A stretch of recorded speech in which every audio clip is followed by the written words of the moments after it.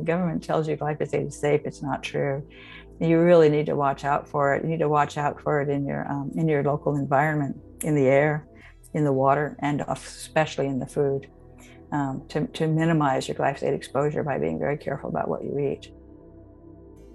If you could name one word for why you should eat organic foods, what would that be? I think that word is glyphosate. Glyphosate is one of the most widely used herbicides in the United States. Sprayed in agricultural, urban, and suburban areas, it is a ubiquitous chemical that is becoming increasingly concerning to human health and overall planetary health, and increasingly hard to avoid. Today's guest, Dr. Stephanie Seneff, is joining us today for an important conversation about what glyphosate is and why it has widespread impacts on human and overall environmental health. And I believe today's conversation is one of the most important podcasts that we have taped. Dr. Seneff is Senior Research Scientist at the MIT Computer Science and Artificial Intelligence Laboratory. For over 3 decades, her research interests have always been at the intersection of biology and computation. In recent years, Dr. Seneff has focused her research interests back towards biology, concentrating mainly on the relationship between nutrition and health. Since 2011, she has published over 30 papers, together with colleagues, in various peer-reviewed medical and health-related journals on topics such as modern-day diseases, including Alzheimer's, autism, and cardiovascular diseases. I am Dr. Andrew Wong, co-founder of Capital Integrative Health. This is a podcast dedicated to transforming the consciousness around what it means to be healthy and understanding the root causes of disease and wellness. Don't miss this important conversation about glyphosate and the impacts on your digestion, microbiome, brain health and mood, immune system, and much more. Okay. Great. Well, thank you so much, Dr. Seneff, for being here today to talk about glyphosate. I'm delighted to be here. Thank you. So first of all, let's discuss for the listeners some of the basics. What is glyphosate and how does it work and why is it so important? Yeah, glyphosate is the active ingredient in the pervasive herbicide Roundup, which a lot of people know about. They know Roundup, they don't necessarily know glyphosate. And it's very familiar to people because you can go get it at the garden shop and you can zap your dandelions or kill the weeds in your walkway. It's considered to be extremely safe, and the government doesn't regulate it at all. So people can just go buy it. They don't have to have any kind of, permission. And it's used very, very extensively in agriculture for the foods. And so it ends up as a contaminant in many, many food products. Government thinks it's safe. They don't measure how much is in the food. They don't care.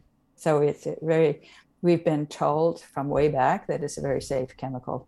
So that's really getting in the way of people appreciating the dangers of it.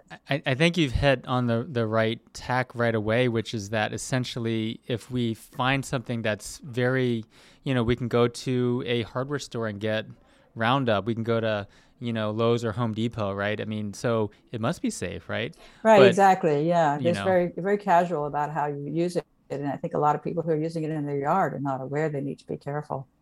Right.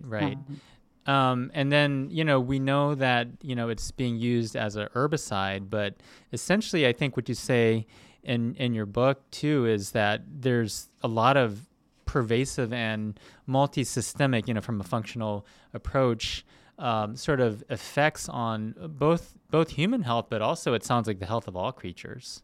Right, the ecosystem is really being messed up by glyphosate, in my opinion. So let's kind of take a deeper dive now into how glyphosate affects the human body, especially with the shikimate pathway. I think that's a good place to start. That is a good place to start, yes. And that is the pathway that it disrupts in the plants. All plants have the shikimate biological pathway. And there's a particular enzyme in the pathway called EPSP synthase. And they have figured out that enzyme really gets messed up by glyphosate. It gets severely suppressed. And that causes huge problems for the plant because it depends upon the pathway to produce the aromatic amino acids. Those are 3 of the coding amino acids of the famous DNA code that assemble into proteins. And they're also precursors to a lot of other really important biological molecules in the plant, but also in the human. So what happens with us is that our gut microbes have that pathway, they have that enzyme, and they're affected by glyphosate when it's in our food or in our water or even in our air. And the microbes that are harmed by it, so they become sick, but they also, that pathway in particular is disrupted. And so there are many things that the microbes do for the host that depend on that pathway. And so we become deficient in a lot of really critical nutrients and biologically active molecules. And in particular, for example, those aromatic amino acids are precursors to the neurotransmitters, dopamine, serotonin, melatonin, and also they're converted into melanin, the skin tanning agent, and also thyroid hormone and several B vitamins. So there's a whole bunch of really important biologically active molecules that are going to be suppressed, will be less available because of the effect of glyphosate on the plants as well as on the microbes in our gut. So glyphosate is really affecting both the microbiome in our bodies, as well as human cells. In addition to the microbiome, is that right? Well, because the human cells depend upon the microbiome to produce these aromatic amino acids, then they become everything that comes from them becomes deficient. Right. Because I think the argument is that, I think like you said in your book, glyphosate is quote unquote safe to humans because human cells don't use that shikimate pathway, but because human cells depend on the microbiome and the bacteria that do use a shikimate pathway, that's where we get some harm from that. Right. And not only microbes are not only not able to make those products, but microbes also get sick because that pathway is affecting their health. And so we get a complete imbalance in the gut microbiome with a loss of critical, beneficial bacteria. Lactobacillus and bifidobacteria in particular are hit hard by glyphosate. And this You're saying that glyphosate preferentially affects the those beneficial microbes? Yes, well, those two in particular, those two classes, the lactobacillus and the bifidobacteria, are really important, especially in the infant gut. The infant gut should be dominated by lactobacillus, but it gets so hurt by the glyphosate that other microbes get a chance to proliferate and become more dominant. And often those are pathogens like Clostridia, desulfovibrio. So maybe even someone that was vaginally born and is breastfeeding and stuff, but then they're eating a lot of foods either through, breast milk or some conventional solids that are contaminated with glyphosate, that might actually disrupt that shikimate pathway and thus the gut microbiome. That's right. Mm-hmm. Yeah, that's incredible. We had Joe Pizzorno on recently. He had talked about glyphosate, kind of touching on it a little bit because he was talking about toxins in general. And he was saying that glyphosate, there's some other like petrochemicals in Roundup. So it's like not just glyphosate, but other things as well. Is that right? That is absolutely correct. And in fact, this is something that I'm well aware of, and so researchers have shown. Monsanto, when they did their studies to see if glyphosate was safe, they always used pure glyphosate in the studies. But when they created the formulations, they added things to it, in particular petrochemicals, surfactants, and adjuvants, things that would make both make the glyphosate more toxic and that were toxic in and of themselves. And Professor Seralini in France has done a lot of work on that to show that those adjuvants, those things that are added to the formulation, should have been studied as well, and they should have been studied along with glyphosate, used together. In fact, even when they evaluated the GMO crops that were designed to be resistant to glyphosate, I was really shocked to find this out. When they did safety studies on the GMO of these crops that have a GMO bacterial gene inserted into them to make them resistant to glyphosate, they did not expose those crops to glyphosate in the evaluation of their safety, which is really shocking. So they evaluated the safety of the GMO in the context of a situation where the product was not used, which is completely foolish because they know that if you've got that GMO, you're going to use glyphosate. So it sounds like the food chain is rife with these GMOs that have glyphosate and these unnamed petrochemicals without real safety studies, it sounds like. Absolutely, yeah. And it's just also there's other issues that Seralini also pointed this out that or showed it in his own studies. They had declared that you only had to look for 3 months when you're evaluating toxicity of a chemical. With mouse studies, you only have to look for 3 months. If you don't see anything after 3 months, you're good to go. And he repeated the study that Monsanto had done, exactly the same study, only he kept going after 3 months. And by 3 months, he wasn't seeing any real evidence of harm. Trouble started appearing after 4 months. And by the time the experiment was done, over the entire lifetime of the rats, they had the males had kidney damage and liver damage. The females had massive mammary tumors, and both genders had issues with reproductive issues, and they had early death. They died prematurely. All of those things showed up, but it took a long time. This was with a low dose of glyphosate and of Roundup. They did both. It's kind of like pharmaceutical safety studies with, 8 weeks up, everything's fine. Right, we exactly. have to really we don't want to look too long because we don't want to find what we might find. Yeah, and I mean, obviously some pharmaceuticals are beneficial, just like, there's probably roles for different things. But looking at something long term, we know that, in an organism that's exposed to glyphosate, it's not going to, humans are not going to live usually for only 3 months, right? It's going to be much more than that. So we have to look at the long-term effects as well. Let's go into human health a bit. I know that's one of your specialties, one of your research specialties. You published a lot of papers on this, connections between environmental toxicity, human disease. So what are the main connections that you can kind of link between glyphosate exposure, glyphosate levels, and chronic disease? Yeah, that's a huge one. And of course, you see it in analysis of trends, disease trends. That's what's really, really striking. And Nancy Swanson was the one, Dr. Nancy Swanson, who first kind of started this idea of looking at the databases that the government provides. They're readily available online, health databases. There's both a hospital discharge data, and of course, there's death statistics. What do people die of? And you can look at it over time and draw a plot. And when you do that, and then you compare it to the rise in glyphosate usage on core crops, you find that there are many, many diseases and conditions that are going up in our population exactly in step with the rise in glyphosate usage on core crops.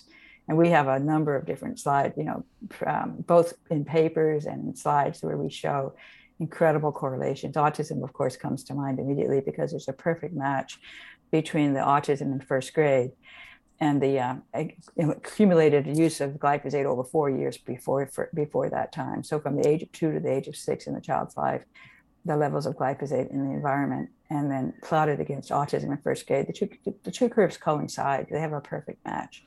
I'm curious if there's any individual data on looking at urinary levels of glyphosate and disease. There are actually, and I can think of at least a couple. One is pregnant women looking at glyphosate levels in the urine in pregnancy, and then looking at the girl babies that were born. This is a recent paper, and there's a metric you can use on the formation of the genitals, or it's the distance, but what's called the it's the anogenital distance is what it's called. It's a metric on the form, and if it's long, that's an indicator of excess testosterone exposure in utero. And they showed a statistically significant correlation between the level of glyphosate in the urine of the mom while she was pregnant and this metric. And when you have this metric, a girl baby who has this problem, they are much more susceptible. I think it's like 14 times as susceptible to polycystic ovary syndrome, which is a very common form. It's a very common condition in women that causes infertility.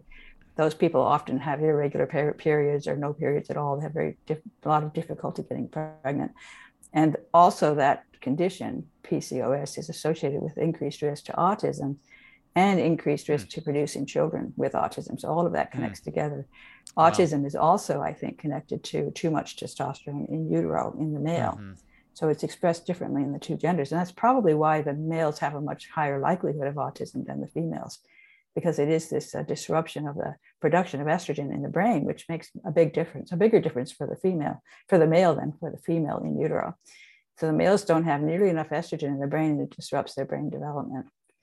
And that's because it's a very clear reason. I always look for the underlying, biological reason. And glyphosate has been shown to suppress an enzyme called aromatase, which converts testosterone to estrogen. So that's all a very clean story. And there's another study that showed urinary levels of glyphosate correlated with liver disease. This was fatty liver disease. And the ones who had the disease versus didn't have the disease, there was a statistically significant difference in the levels of glyphosate in the urine. And among those who had the disease, the ones who had more severe disease had more glyphosate than the ones who had a more benign case. So that was, again, clear evidence that glyphosate was linked to this fatty liver disease. So just a brief public service announcement for those of you who just listened to the glyphosate being a possible aromatase inhibitor. All the bodybuilders out there, don't take glyphosate just to boost your testosterone. That'd be the worst thing, right? Right, I know. EDC, endocrine disrupting chemical. I think a big topic, we talk about a lot in functional medicine, functional nutrition, etc. Just root cause medicine overall is leaky gut, right? And we talk about the gut Yes, permeability. absolutely. Are we absorbing nutrients and things like that? Does glyphosate cause leaky gut as well? Yes, it does, and absolutely. And in fact, there are studies, peer-reviewed studies that have shown that. Zach Bush is a Zach Bush, yes. right. He's an author on these multiple studies where they showed experimentally, I think in rats, that the glyphosate disrupted the gut barrier. It increased the expression of an enzyme called zonulin, and Yeah. zonulin causes this response that involves a leaky gut barrier. So I want to get back to Zach Bush once we get into possible therapeutics for this, but it sounds like there could be something there. What about other conditions? I think we think about certainly brain issues, brain fog, cognitive decline, depression, anxiety. Any links there between glyphosate and those Absolutely. conditions? I think it's quite clear. And there's, again, studies coming out, even in mice and rats, they've shown that glyphosate exposure causes depression-like symptoms in the mice. And again, not very high doses. Low doses of glyphosate can cause depression. And that could be connected to serotonin, I think, because serotonin is one of the hormones, as a neurotransmitter that comes out of that shikimate pathway. So you have suppressed levels of serotonin in the brain. Serotonin is called the feel-good hormone. So it's causing depression, I think, in part probably through that. Melatonin is another one that comes out of the shikimate pathway, produced in the pineal gland in the evening, and it's very critical for sleep. A lot of people take melatonin to help them sleep. We have a huge problem with sleep disorder, and that's one of the conditions we showed is going up exactly in step with the rise in glyphosate usage on core crops. And I think that's part of the reason for that is the melatonin deficiency due to glyphosate suppressing the shikimate pathway in the microbes and in the foods, in the plants. It's such a big issue because, even with people eating organic, and we'll even test people's urinary levels of glyphosate on a functional lab test, and they still have, some of them are even high, or they're definitely detectable, right? We know that there's no safe level. Is that correct?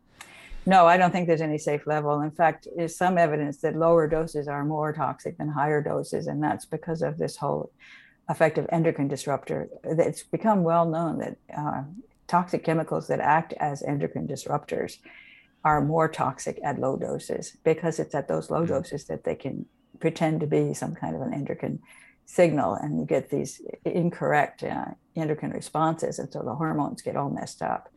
And I think, glyphosate is very clearly an endocrine disruptor. It's become very clear actually in recent studies. And if the level is too high, that would provide some negative feedback to the system I don't know. I think it has to do with the fact that at the low levels, it imitates the appropriate concentration to be effective as binding to the receptors and doing its thing. Whereas if there's too much, it maybe doesn't work correctly anymore. I think it's at the levels that are appropriate for an endocrine fits into the parking space on exactly. It becomes a signal. It's quite interesting and it's quite surprising. You wouldn't think of that offhand. You wouldn't believe it, but it turns out to be true.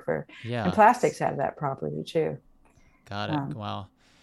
Let's get into the rabbit hole. I think maybe some of the listeners want to talk about immune system health and COVID-19. We are taping this in 2022, so we're still in your third year now of the pandemic. But what are your thoughts there? Oh man, I really think so. I think glyphosate is a major player in COVID-19, and you see the countries that are having trouble controlling COVID-19.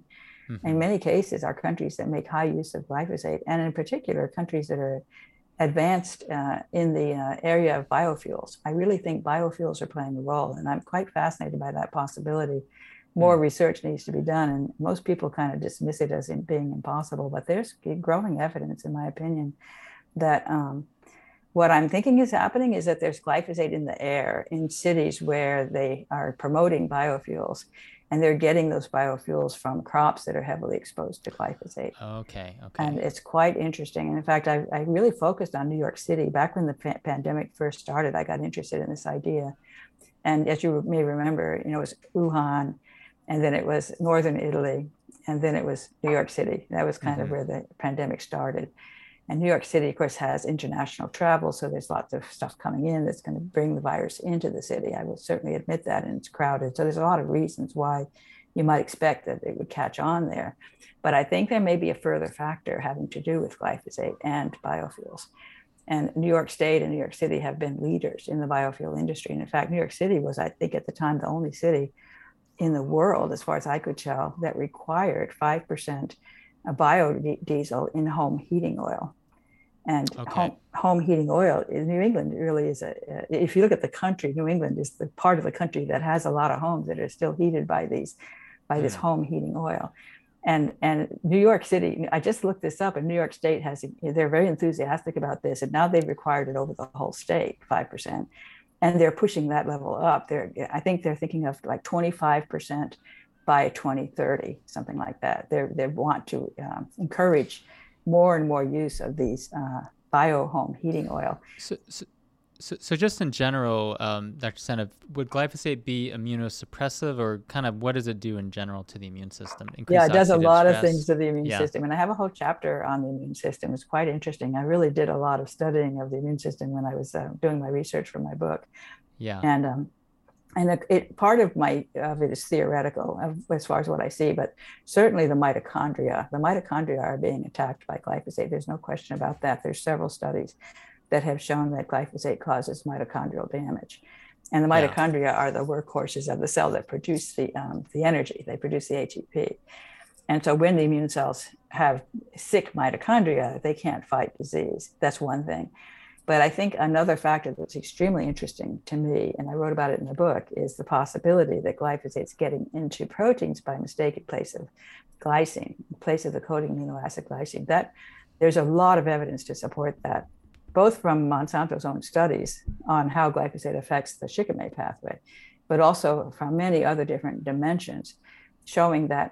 And then I actually developed what I call a glyphosate susceptibility motif, that I predicted certain proteins that have this characteristic would have more susceptibility to glyphosate than other proteins.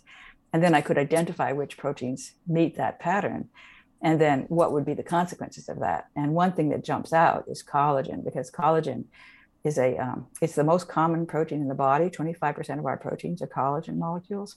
And it has this long sequence of GXY, where every third amino acid is a glycine. So it has tremendous opportunity for glyphosate to substitute for glycine. And it depends upon those glycines to create its beautiful triple helix structure that it makes it work the way it's supposed to work in terms of its flexibility, its ability to absorb water, tensile strength. So all of the properties of collagen depend upon that regular sequence of glycines. So I think the collagen is getting messed up, and collagen there's something called a collagen-like stalk that's in a lot of these. There are these proteins that are released by immune cells. This is innate immunity, not adaptive, not antibodies. These are proteins that can go out and trap viruses, for example, and allow the macrophages to clear them. And those proteins have this collagen-like stalk that if that gets messed up by glyphosate, they won't work properly. So I developed that idea, and that's theoretical. I mean, no one has shown for sure that that's happening, but I think it makes a lot of sense. If I'm right about the glycine substitution, it definitely would mess those up. So just to remind the listeners, so your book is called Toxic Legacy. We'll make sure to say that on the end as well. Yes, thank you. Yeah. I brought it in too. It's here. Yeah. It's a great book. I think number one, glycine, it sounds like, is needed for the collagen. Also, for vascular health, and certainly for, the sleeping insomnia or sleep epidemic that you had mentioned. Glycine's needed to help pair with GABA to maintain that REM sleep. And, a lot of people have that issue. Yes. So glycine is a big issue. We've been finding a lot of people with glycine deficiency, or, basically empiric use of glycine, they start sleeping better. And I wonder how much of that is glyphosate substitution. Yes, I do too. And I've heard many naturopaths report that they get good success with glycine supplements. Make sure that you get organic glycine, because it's probably going to have glyphosate in it. Oh, no.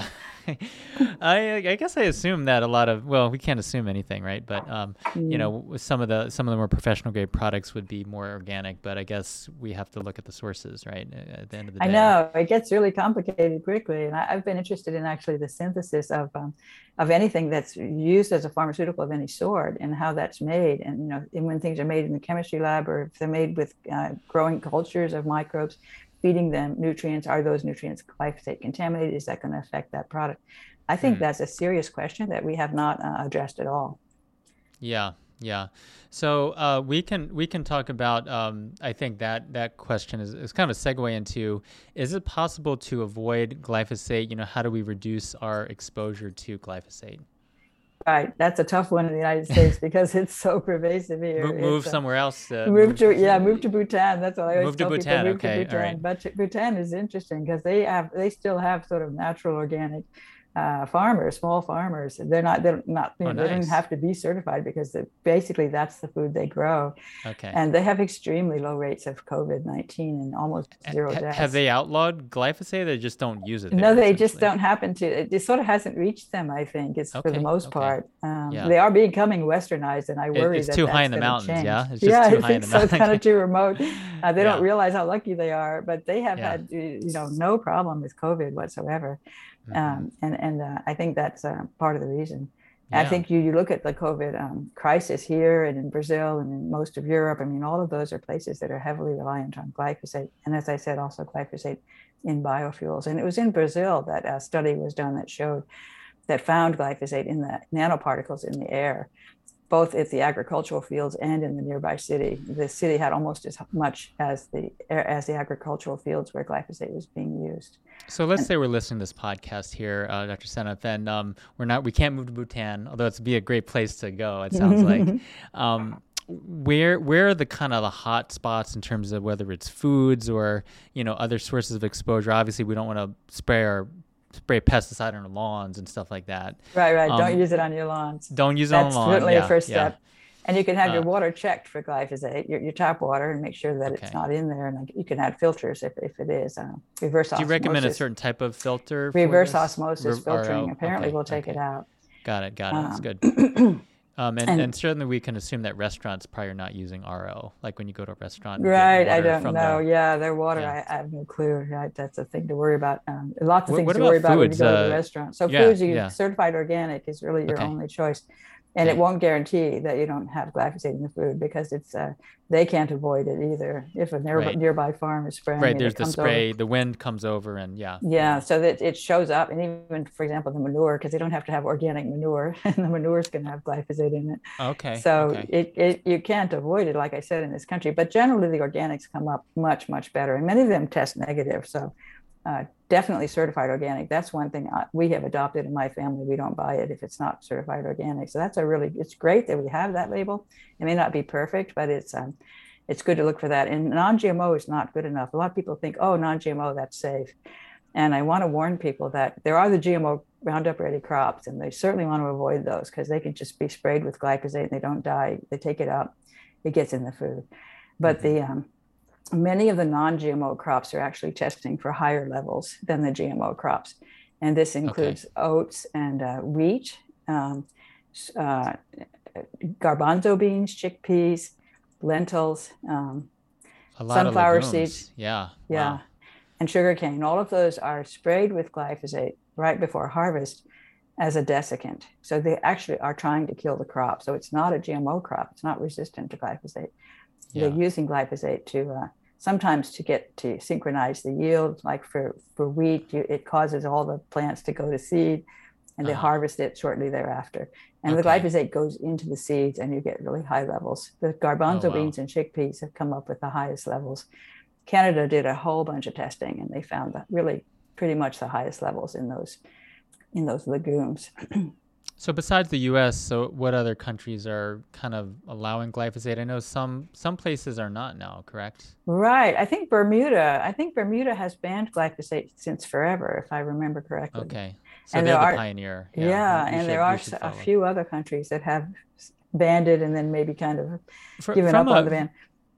Sorry, from a public health perspective, what do we need to do as consumers of food and drinkers of water, and what do governments need to do, government officials? I mean, I know this is a huge topic here. We could probably have another podcast on this, but this is kind of, when we look at more root cause health, this is really potentially one of the biggest sources of human disease and ecological imbalance that we can see out there now is glyphosate. We're I just think so. polluting I definitely think that's the everything. case. And I How do we want to say change this? Yeah. Mexico has decided to ban glyphosate Okay. altogether. Oh, good. Um, Okay. and I don't know if it's 2000. I can never learn whether it's 2023 or 2024, but right around that time frame, In the very future. soon Okay. coming up, they're not going to allow it at all on the crops, which is really awesome. And I'm That's hoping great. that they might set an example for the United States, which is not thinking any way in any way in that way. They think glyphosate's wonderful. The United States, they see no downside. Because there is evidence for harm, obviously, but is it more of a political thing, or not to Economic, I get think, and maybe because it's so economic? Okay. efficient to just poison the crop and I mean kill the weeds, right, and then put poison in the food. It's a much easier way to grow food. They have these mega farms. They use a lot of chemicals. Of course, it's not just glyphosate. They've got Mm-hmm. Mm-hmm. insecticides and fungicides and even non-natural chemical based fertilizers and things like that. So they really have Yeah. gone all the way towards chemical based agriculture, which I think is a huge mistake. And I think that the government kind of thinks we're stuck there. I think they think we can't survive. We can't supply the food we need if we don't do it this way. I think that's what they believe. And they believe it's safe because Monsanto has assured them that it's safe. Do you think there will be currently now or in the future studies on regenerative agriculture and the economic feasibility of that? Absolutely. And that's where I'm very excited about the work that's being done by many people across the country and across the world. I think that there's a growing interest in the whole concept of, I mean, one thing is how to revitalize the soil because glyphosate really messes up the soil. Every year you use it, the soil suffers and Yeah. you lose the minerals and the microbes in the soil get disrupted, and there's impaired ability for the plants to take up the minerals. So the plants become deficient in minerals. Lots of things go badly, and the yield goes down because the soil is so sick, and the organic matter in the soil disappears. The earthworms are very seriously harmed by glyphosate, and they're really important in the soil. They play an important role in many ways, the earthworms, and they're getting clobbered by the glyphosate. So we're really once you take away the glyphosate, then you've got to fix the soil before it's going to produce the kind of yield that you would like to see. And so really, and a lot of the solutions I think are similar to what people are saying with the gut, probiotics, minerals. So adding things to the soil to make it healthier, adding sulfur deficiency in the soil and in the plant is happening also because of glyphosate. And glyphosate is disrupting the uptake of sulfur into the plants. And Don Huber showed that in some experiments he did, massive reduction in the amount of sulfur in plants exposed to glyphosate. So that means sulfur deficient food, which then means sulfur deficient humans, and that gives you disease. Very true, especially with the knowing that glutathione is needed to detoxify a lot of these issues, etc. Wow, there's so many things that we could discuss. I would say just from a perspective of something concrete to do besides, we can vote with our pocketbooks and wallets and shopping carts in terms of buying USDA organic, etc., supporting regenerative agriculture. Are there any other things that we can do from an advocacy perspective to promote this to our politicians and right? I think it's a good thing for people who have the stomach for it to go after local politicians. And there's been quite a bit of success at the city level, for example, that getting glyphosate banned in public places in the city, getting glyphosate banned in the schoolyards. That's happened here in Hawaii. Recently, in the last couple of years. And Dwayne Lee Johnson played a role in that. He was the guy who had that first case of non-Hodgkin's lymphoma that he won with a jury trial. He won a huge amount of money. And he came to Hawaii and talked to the political people there. And it was really about the fastest action you've ever seen, where they just very quickly passed a law and said no glyphosate on any of the schoolyards in all of Hawaii, which was really exciting for me to see because Hawaii has shown its favoritism towards the industry in the past. And there's a lot of people here who are fighting the chemicals, but they're up against an industry that's quite powerful. So it was really impressive that they did that. And I know individual cities in California, I think there are several cities where they banned glyphosate in public places, in playgrounds, in schoolyards, that sort of thing. You can work locally to make that happen. And I would encourage anybody who has the energy to do that sort of thing to get on it and really try to make work it from the bottom up, starting with the cities and the counties and the So the states, and then classic adage of thinking globally and acting locally, right? exactly, Yeah. yes, that's right, yes, Let's go back to the connection between glyphosate and another chronic illness or group of chronic illnesses, cancer. You mentioned Dwayne Johnson and the yes. Roundup and all that. What is the general thought or research now on glyphosate and risk of cancer or incidence of cancer, I would say? Yeah, so the IARC decided that glyphosate was a probable carcinogen. This happened a few years back, I think maybe 2016. And that was actually a really big motivator for people to think they could win a case claiming that glyphosate caused their cancer. And non-Hodgkin's lymphoma really jumped out because it was quite, there were many, many people who had only used Roundup. This was the case with Dwayne Lee Johnson. He actually worked in schoolyards. He was a grounds person for the schoolyards. And glyphosate was the only chemical he used. And he got this non-Hodgkin's lymphoma in his 40s, a pretty severe case. So he had a really good case in the sense of it, you couldn't really find something else that could be blamed for it. And then with the IARC saying that it is a probable carcinogen, California actually put it on their list as a probable carcinogen. And that has made people aware. So now there's like over 100,000 cases in the wings where people are claiming that glyphosate caused their non-Hodgkin's lymphoma. I think it is causal in a number of other cancers as well. And you see correlations. Again, when Nancy Swanson and I looked at data, we found some cancers in particular really stood out. Thyroid cancer and pancreatic cancer. And of course, there's liver disease, liver cancer, kidney cancer. All of those are correlated with the use of glyphosate, the rise in the glyphosate use and the rise in the prevalence of these diseases. And exactly how it's doing that is complicated. It's actually quite hard to figure that out. There was a paper that showed that glyphosate increased the risk of cancer from other chemicals. So it was a prime. It primed the cell's susceptibility to cancer from another exposure. So that's a kind of synergistic toxicity effect that we see a lot with chemicals. Glyphosate is synergistically toxic with a lot of things. And in particular, I should mention this because it's been shown to suppress cytochrome P450 enzymes in the liver. And those enzymes are critical for detoxifying many fat-soluble chemicals. So those become much more toxic, and that includes the insecticides. They become much more toxic as a consequence of the glyphosate disrupting the liver's ability to detoxify them. So that's, again, synergistic toxicity. That's huge. The glyphosate being a detoxification system disruptor. It essentially disables or decreases the ability of the detox system itself, the hepatic P450 enzyme, et cetera, to do their job. That's really huge. And we know that, of course, that's needed to do things like prevent cancer, reduce inflammation, improve the immune system, all the things we just talked about, even with COVID-19. Let's talk about some concrete things that our listeners can kind of glean from how to support our bodies and, their bodies, our bodies or loved ones. When it comes to contact with glyphosate, what are some of the lifestyle tips, nutritional tips, any supplements out there, anything like that, herbs out there that would help? Right. I think herbs and spices are actually really, really beneficial. They're really good for antioxidant effects. And glyphosate has been shown to cause oxidation damage, like it causes release of these reactive oxygen species in the mitochondria. That's been shown in multiple studies. And it's also shown that it can cause mitochondrial damage, DNA damage in the mitochondria.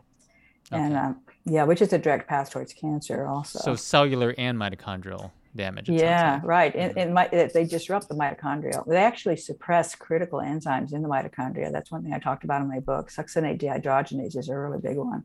Super important enzyme in the mitochondria, involved in both the citric acid cycle and in the oxidative phosphorylation, which is what makes the ATP. That's the only enzyme that's involved with both of them. Okay. And it has been shown to be suppressed by glyphosate. Okay. So that's really crucial. It just disturbs the whole mitochondrial pathways that go on there, causing, of course, a loss of ATP, but also causing mitochondria to release reactive oxygen species. And it also causes glutathione, should be mentioned, glutathione, really, really important antioxidant. And they've shown in studies that it causes it to be oxidized. So it's not in the reduced form, which is the form that makes it beneficial. It gets stuck in the oxidized form, probably because it disrupts the enzyme that brings it back to the reduced form. And it's also deficient, so it causes a loss of glutathione. It Oh, actually wow. causes an upregulation of an enzyme called GGT, gamma glutamyl transpeptidase, which breaks down glutathione into its individual component amino acids. And of course, glutathione contains glycine. It's glycine and cysteine and glutamate. And glycine is the amino acid that glyphosate is. Glyphosate is a glycine molecule with extra material on its nitrogen atom. So I'm suspecting that glyphosate may actually be getting into glutathione by mistake in place of glycine. Oh, That would wow. totally mess up glutathione's ability to do its job, and might Yeah, explain why it's upregulating enzymes that break it down. that's huge. Wow. And then cysteine is a sulfur-containing amino acid, and glyphosate disrupts the whole sulfur system in a big way. And so Hmm. people take N-acetylcysteine, which I think is probably a good idea as a supplement to help with the glutathione. You can also take liposomal glutathione, Yeah. but N-acetylcysteine is an important, and glycine, both of those will help with the supply of the raw materials to make the glutathione. Sounds like we may potentially need all three of those after Right. after listening to you speak about this, Stephanie. Yeah. Yeah. Um, and what do you think about Zach Bush's or the Ion Biome product? Is that Right. something there's a thought of that would help with glyphosate? There is, and I'm pretty enthusiastic about it. I've taken it myself, and I think it's a good product. It's got a set of ingredients that make sense in terms of what you might need to fight back against glyphosate. Hmm. And apparently, it looks like these sort of fulvic acid, humic acid. This is organic matter from the soil. Those things are able to. They're known to be able to trap various chemicals, not just glyphosate. They have a general, diverse mechanism that allows them to trap toxins and clear them. Even they have the possibility of trapping enzymes that are very versatile in terms of being able to break down chemicals of a variety of sorts. And so it's possible that this is theoretical, that the fulvic acid and humic acid have trapped enzymes to metabolize, to break down the glyphosate, which would be really great if it's true. That's still theoretical. Okay. Yeah, and so then they have these spores of these microbes as well, which can help to refurbish the gut microbiome, and minerals. I think there's minerals in there as well. So that's a kind of a good combination, I think. Nice. Well, thank you so much for this enlightening conversation about glyphosate. Definitely everyone check out Dr. Senov's book, Toxic Legacy. Dr. Senov, we have one question about just in general thoughts about a final thing you wish everyone would know about glyphosate. I think any like take home message, for listeners. Yeah. Yeah, wow. I mean, I think they just need to be aware that it's a lie. When the government tells you glyphosate is safe, it's not true. You really need to watch out for it. You need to watch out for it in your local environment, in the air, in the water, and especially in the food. To minimize your glyphosate exposure by being very careful about what you eat. And if people can't afford organic, are we talking about like Clean 15 Dirty Dozen, trying to find some Yeah, of but that, that's actually Clean 15. I don't think is based on the glyphosate. From what I've seen that the corn has been listed as one of the Clean 15, if my memory serves me right. Okay. Which makes no sense because corn is a GMO Roundup Ready food. So I think they're ignoring glyphosate in deciding. That's probably mostly based on insecticides rather than herbicides. Okay. Because they think glyphosate's safe, so they're not. So people on a budget, let's say, like, maybe they're wondering, can I afford this organic everything? What's the solution? If there is a solution, grow your own food in your backyard. Grow your own food, yeah. Get some soil. It's tough. I realize it's tough, and of course, food prices are going through the roof, and I suspect organic is probably going up even faster than non-organic. There's an increasing demand for organic, and you can see it flying off the shelves. I often go to the grocery store and they'll have the vegetables that are organic and there's practically nothing left. And then the other ones over there that are not organic, they're still plentiful. So you really can see that. Now in Hawaii, you live in Hawaii, are there some victory gardens or, something where people can grow their own food? If they don't have their own plot of land, they can go to a public place and get there is that kind of system here. Yeah. And of course you can also go directly to your farmer. Like we have our favorite farmer and we make our order online. And this is really great, I think. I think this direct farm to table type of concept, I really would encourage the farming system to think in terms of small family farms, a web page presence, and then they just, people order online and then they just come and pick it up. I think that's a great system. Yeah. And of course, cooperatives as well. But I think it's just really super to kind of get rid of the middleman, and that will save the price too. That'll lower the price. benefits lower both the the farmer price. and the consumer. Right, improve health, bring the food production back to Yes, local level. I think areas, that's right? really It's important. And good that for would the be environment. one way to help if you do live Hmm. near farmers, to really get to know those farmers and to buy directly from them if that's possible, is great. And of course, even if they don't, some of the farmers are so small they can't afford the whole process of the certified organic label, but they don't use chemicals, and they can tell you that. And so if you have a trusted farmer, you don't necessarily have to buy certified organic. I think I like to encourage those small farmers. So I feel bad that they don't necessarily have that label, only because they can't afford the process, The not price, because yeah. they're not practicing organic. That's really a shame. The government should fix that. The government should allow a small farmer to get the certified organic label for free, I That's a think, great without point. charge. Yeah. So that would be That's a helpful. I great think the point. government should be encouraging every which way they should be encouraging people to think in terms of buying a plot of land and becoming a small farmer, growing organic food. I think we really have to be pushing that idea out to the young people to get them engaged in farming again, Yeah. because we've just really lost touch with the land. We People need to are get back to the land, the soil. It sounds like we need to do our own research, but also become farmers ourselves. Yeah, to right. I'm some almost degree. thinking that it's almost the Yeah, only safe way. And of course, with food security is an issue now too, with all these yeah, food shortages. If you right, have your own farm, you don't have to worry as much about food security. right. Well, thank you so much, Dr. Seneff, again for being on. We have some fun closing questions to ask our guests, if Okay. that's okay. All So right. they're We'll pretty try. straightforward. But do you have a morning routine? If so, would you mind sharing that with Oh, us? We know morning sure. routines are good for health and I everything. have a kind of a fun one. I get up, and usually I've got dishes from last night. So I do the dishes while I'm making my coffee. Come down, Nice. make the coffee pretty early. I'm an early bird, and get Okay. my cup of coffee. And then I go up back to bed, and I get my Sudoku puzzle. It's killer Sudoku, which I love. And I Oh, work my nice. puzzle, drink my coffee. I sort of really relax and enjoy Yeah. the first part of my day. And then my husband and I take a long walk together, all different places. We always go to some very pretty place and take a walk, maybe 45-minute walk. And then if I'm lucky, I come back and take a dip in the pool. So that's kind of a really nice start That's amazing. And of my Hawaii is the day. And best then I place settle for into that. working hard. So after that, I'm working hard. But I do allow myself that luxury of a lovely morning routine. And I don't eat breakfast besides coffee. So I start my meal with lunch. What do you do every day to cultivate joy? I mean, it sounds like there's a lot of things you do, but that's another question that we typically ask. Cultivate joy. Yeah. I mean, I Yeah. certainly that morning routine is pretty happy. It's pretty happy. Yeah. Yeah. Yeah. And of Gotta course, do my it. husband and I are really close. So we're very fortunate that we have each Yeah. other, Yeah. Yeah. especially in COVID, because you can Yeah. get lonely. So we're Right. very Right. supportive of each other. Awesome. And yeah. Thank you. Well, Dr. Seneff, and again, her book is Toxic Legacy. It's available online and I'm sure in like bookstores and everything. How can listeners learn more about you and contact you? Yeah, I have a webpage, stephanieseneff.net, so you can check that out. And it has my links to where you can buy my book. Yeah. Amazon, of course, but many other booksellers also sell it, including the Are you on Chelsea like Green. Instagram or those I'm kind of sites on. as well? I'm actually on Twitter. Twitter. I'm off Okay. of. Okay. I got thrown off of Facebook, but I'm on Twitter, and also on a couple of other social networks called Okay. MeWe and Gettr, Gettr. But Okay. I no longer am on Facebook. Okay, so you got Twitter and your book and the other sites you mentioned.